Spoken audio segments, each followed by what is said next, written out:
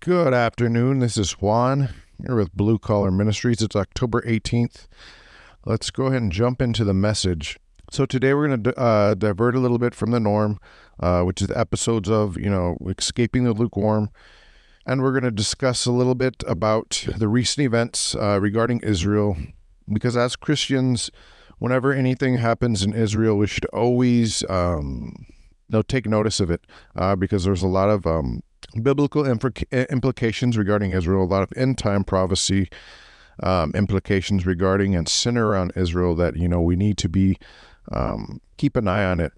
And not only that, there's a lot of weird information coming out regarding Israel and what stances different people are taking, what stances Christians are taking. There's different groups stating this and this about, God's covenant, saying it's no longer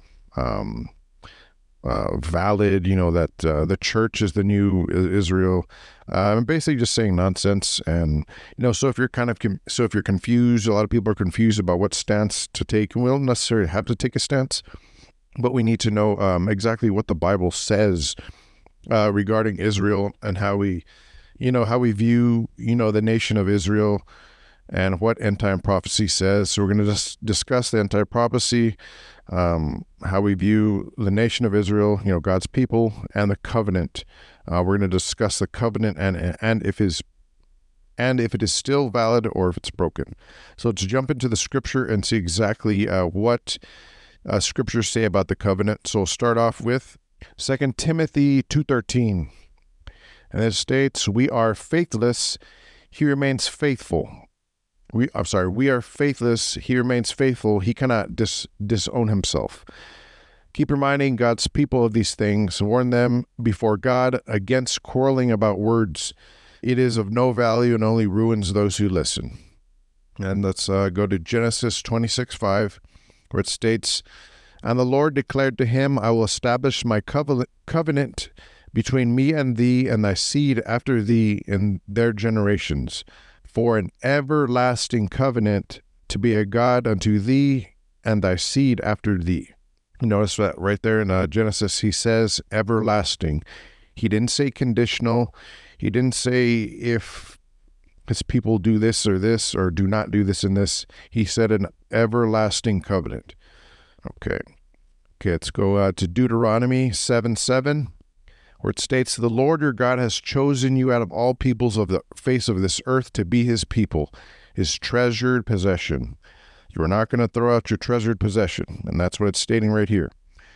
So why would he, basically, if he's saying how much he loves his people, is saying that he has an everlasting covenant, why would he just break that? Because of what happened. Okay, Genesis 15:17 through 18. "When the sun had set and the darkness had fallen, a smoking firepot with a blazing torch appeared and passed between the pieces. On the day the Lord made a covenant with Abraham and said, 'To your descendants I give this land, from the Wadi of Egypt to the great rivers, the Euphrates.'" Hope I said that correctly. I probably didn't, but I'll try my best. So right here, it's stating, all the covenant, in 3 different books of the Bible. Sorry, actually 4. And Timothy, Genesis, Deuteronomy, and there was more. These are the only ones I'm referencing right now. Because it does highlight everlasting. Notice in none of these verses is it conditional, or they're, saying that if you did this and this, the covenant's broken. So yes, the Jews did reject the Messiah. The Orthodox Jews did reject Messiah, but that doesn't mean that there's no longer a covenant with God, at least not as we can cite in Scripture. So we do know that, the Word is God and God is the Word. So if he deemed it important, he would mention it in Scripture. So therefore we can, just come to the decision that, if it's not in Scripture, then yes, the covenant is still valid as per, all these verses that we just read, because he didn't lay any conditions. He mentioned everlasting, in one of the verses. So regardless if they did reject Messiah, that covenant is still valid. And there's also, a discussion regarding, the Nation of Islam and the battle over land. They're stating that stole their land, but that land was given to God, thousands of years before this, nation or religion ever existed. So, that's not even valid biblically. Okay, so we covered the covenant. Now, how do we, how are we to feel about God's people? How do we act? What do we do? So let me reference Isaiah 40 verses 1 and 2. And this states, comfort my people, says your God. Speak tenderly to Jerusalem and proclaim to her that all her hard service had been completed and that her sin had been paid for, that she has received from the Lord's hand double for her sins. Let's reference Romans 2:9. And this right here, it states, Paul tells us to abhor what is evil and to hold fast to what is good. So what he's basically stating here, is to love what God loves and to hate what God hates. Okay, now let's go ahead and discuss Bible prophecy and how it does revolve around Israel and Jerusalem. So let me start off by, let's get into Ezekiel 36, verses 21, 22. And this here states, But I had concern for my holy name, which the house of Israel had profaned among the nations to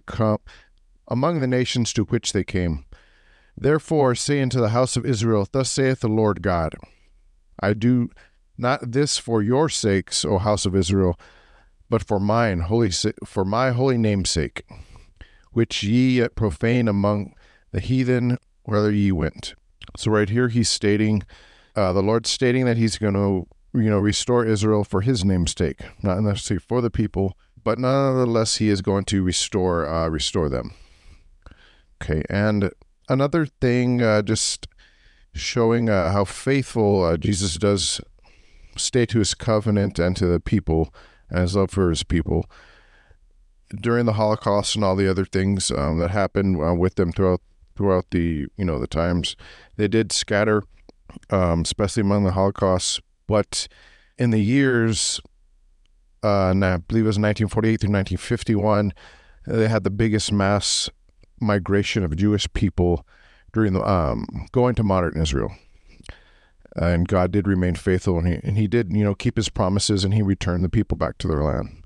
So that's just right there, just showing, that his love and promises are unconditional. Now let's go ahead and move along to Romans 11. This here states, Now if their trespass means riches for the world, and if their failure means riches for the Gentiles, how much more will their full inclusion mean? And Paul's stating here, he's basically saying, imagine the blessings for the world once Israel finally accepts Jesus as the Messiah. And also in Romans 11, he kind of just goes over this again. Refers to the prophetic event where the Jews will I'm tongue-tied, will accept the Messiah as a whole, and God will establish the millennial kingdom. And that is the event, where restoring Israel can be compared to giving the life to the dead, and Israel's acceptance will be like life from the dead. That is, like the first resurrection. That's what it's compared to. What Paul's talking about in Romans, that's 11:15. And in Acts 3, verses 19 to 20, he states, Now repent of your sins and turn to God, so that your sins may be wiped away. Then times of refreshment will come from the presence of the Lord, and he will again send you Jesus, your appointed Messiah. So he's here talking to Israel, saying once they have repented and accepted Jesus as the Messiah, then again will he send Jesus, the appointed Messiah, back down for the second coming. So that just goes to say that we know we should pray for the Jews and Israel, for they, according to, some of these key scriptures are, some a key to, the second coming.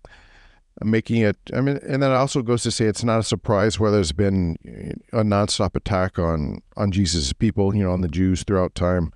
because when the Jews do eventually come and is prophesied, they eventually will accept Jesus as a Messiah. That will also mark the end of Satan's rule here on earth. Okay, so let's go ahead and that again was Acts 3 verses 19 through 20. Okay, so let's move along to Revelation 5:5, and right here it states, "Then one of the elders said to me, 'Do not weep. See, the Lion of the tribe of Judah, the Root of David, has triumphed.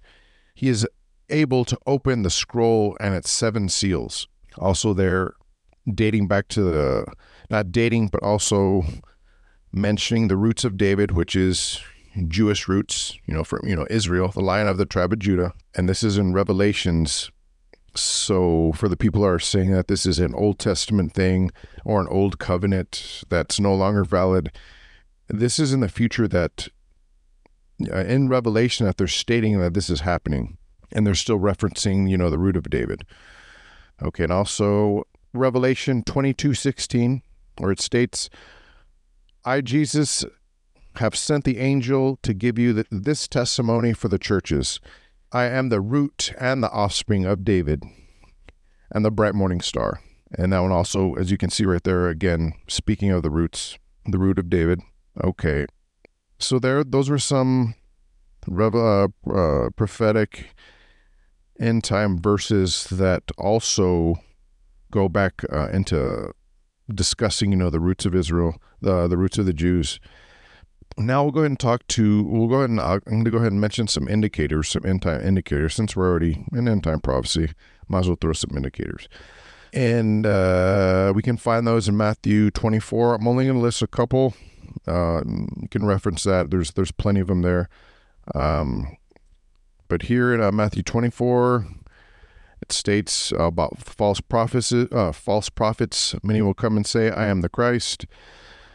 I'm not sure. I can't really say anyone's come on and say that, but there are a lot of false prophets that are saying, obviously stuff that's not of the scripture.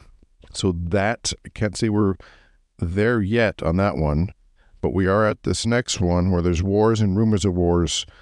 And I mean, if you don't see that, you can just turn on the news. There's the Ukraine issue, Russia. Now we have Iran, Israel, Palestine, Hamas, all that mess that's going on over there, and definitely can lead to something big, maybe another world war, or also could just mean more rumors of war. Famines, pestilences, that should definitely make you think about 2020. With the pestilence part, famines also have been there. Many other countries, not necessarily in the United States, but other countries are dealing with that and have been dealing with that for many years. Earthquakes, that also has been increasing. If you want to check, I can't remember the site to be honest, but there's a site you can check, and there's basically been an unprecedented amount of earthquakes that have been happening in the last couple of months, I would say, if not definitely in the year. And there have been some floods. There's a very weird flood that happened in New York that happened not too long ago. And another indicator, lawlessness. Since 2020, that's pretty much been running rampant in the States. Other countries have probably already been seeing that. But in a whole, I mean, you can turn on the news and you're just seeing it everywhere. And UK is dealing with that immigration issue that they're just letting everyone in, and there's a bunch of lawlessness. And in the States, same thing. There's areas where you're not even being arrested for crimes. You can steal something under like $1,000 and you're not even being arrested. So we're seeing just nonsense like that happen throughout the nations. Nations will hate you for my name's sake was another indicator in Matthew. You're definitely seeing that. There's definitely a onslaught of hate towards a Christian religion by these alphabet movements that have been popping up since around 2020, a little bit before that. And a majority of the hate is directed at Christianity.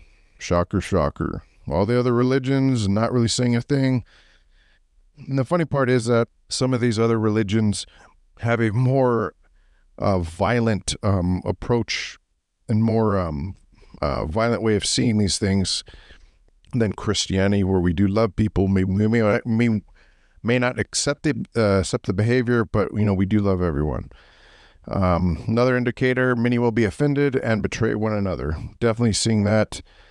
The last couple of years seem like the years of everyone being offended for everything. Everything's offensive. Everything's racist. It's basically just been complete chaos in the last couple of years. And those are indicators. Like I said, there's more, and that's Matthew 24. But I was just going to list those, highlight some of those, because there's some things that we're already seeing in the last couple of years. So with that, I'm going to go ahead and close out. And the last point I'd like to make, that we like to question the idea of why is God waiting so long to come back? Why is he letting this happen and whatnot? All these bad things are happening. Why is he letting this go on?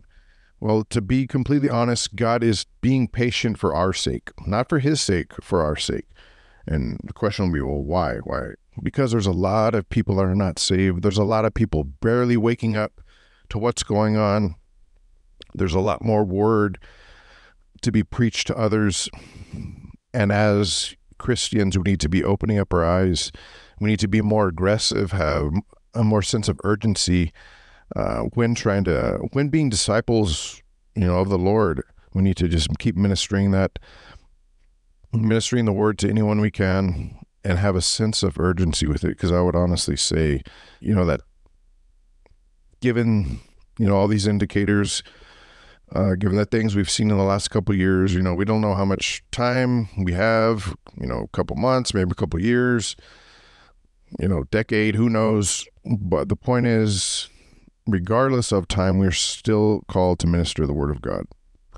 So think about that. When you're seeing anyone, encounter anyone, whether they're looking for help or not, minister the word. And with that, I'm going to go ahead and close out. I'll probably try to get the next lukewarm episode in the next week or so. But with that, hope all of you have a great remainder of the week. Y'all be blessed. Y'all be encouraged. Be bold.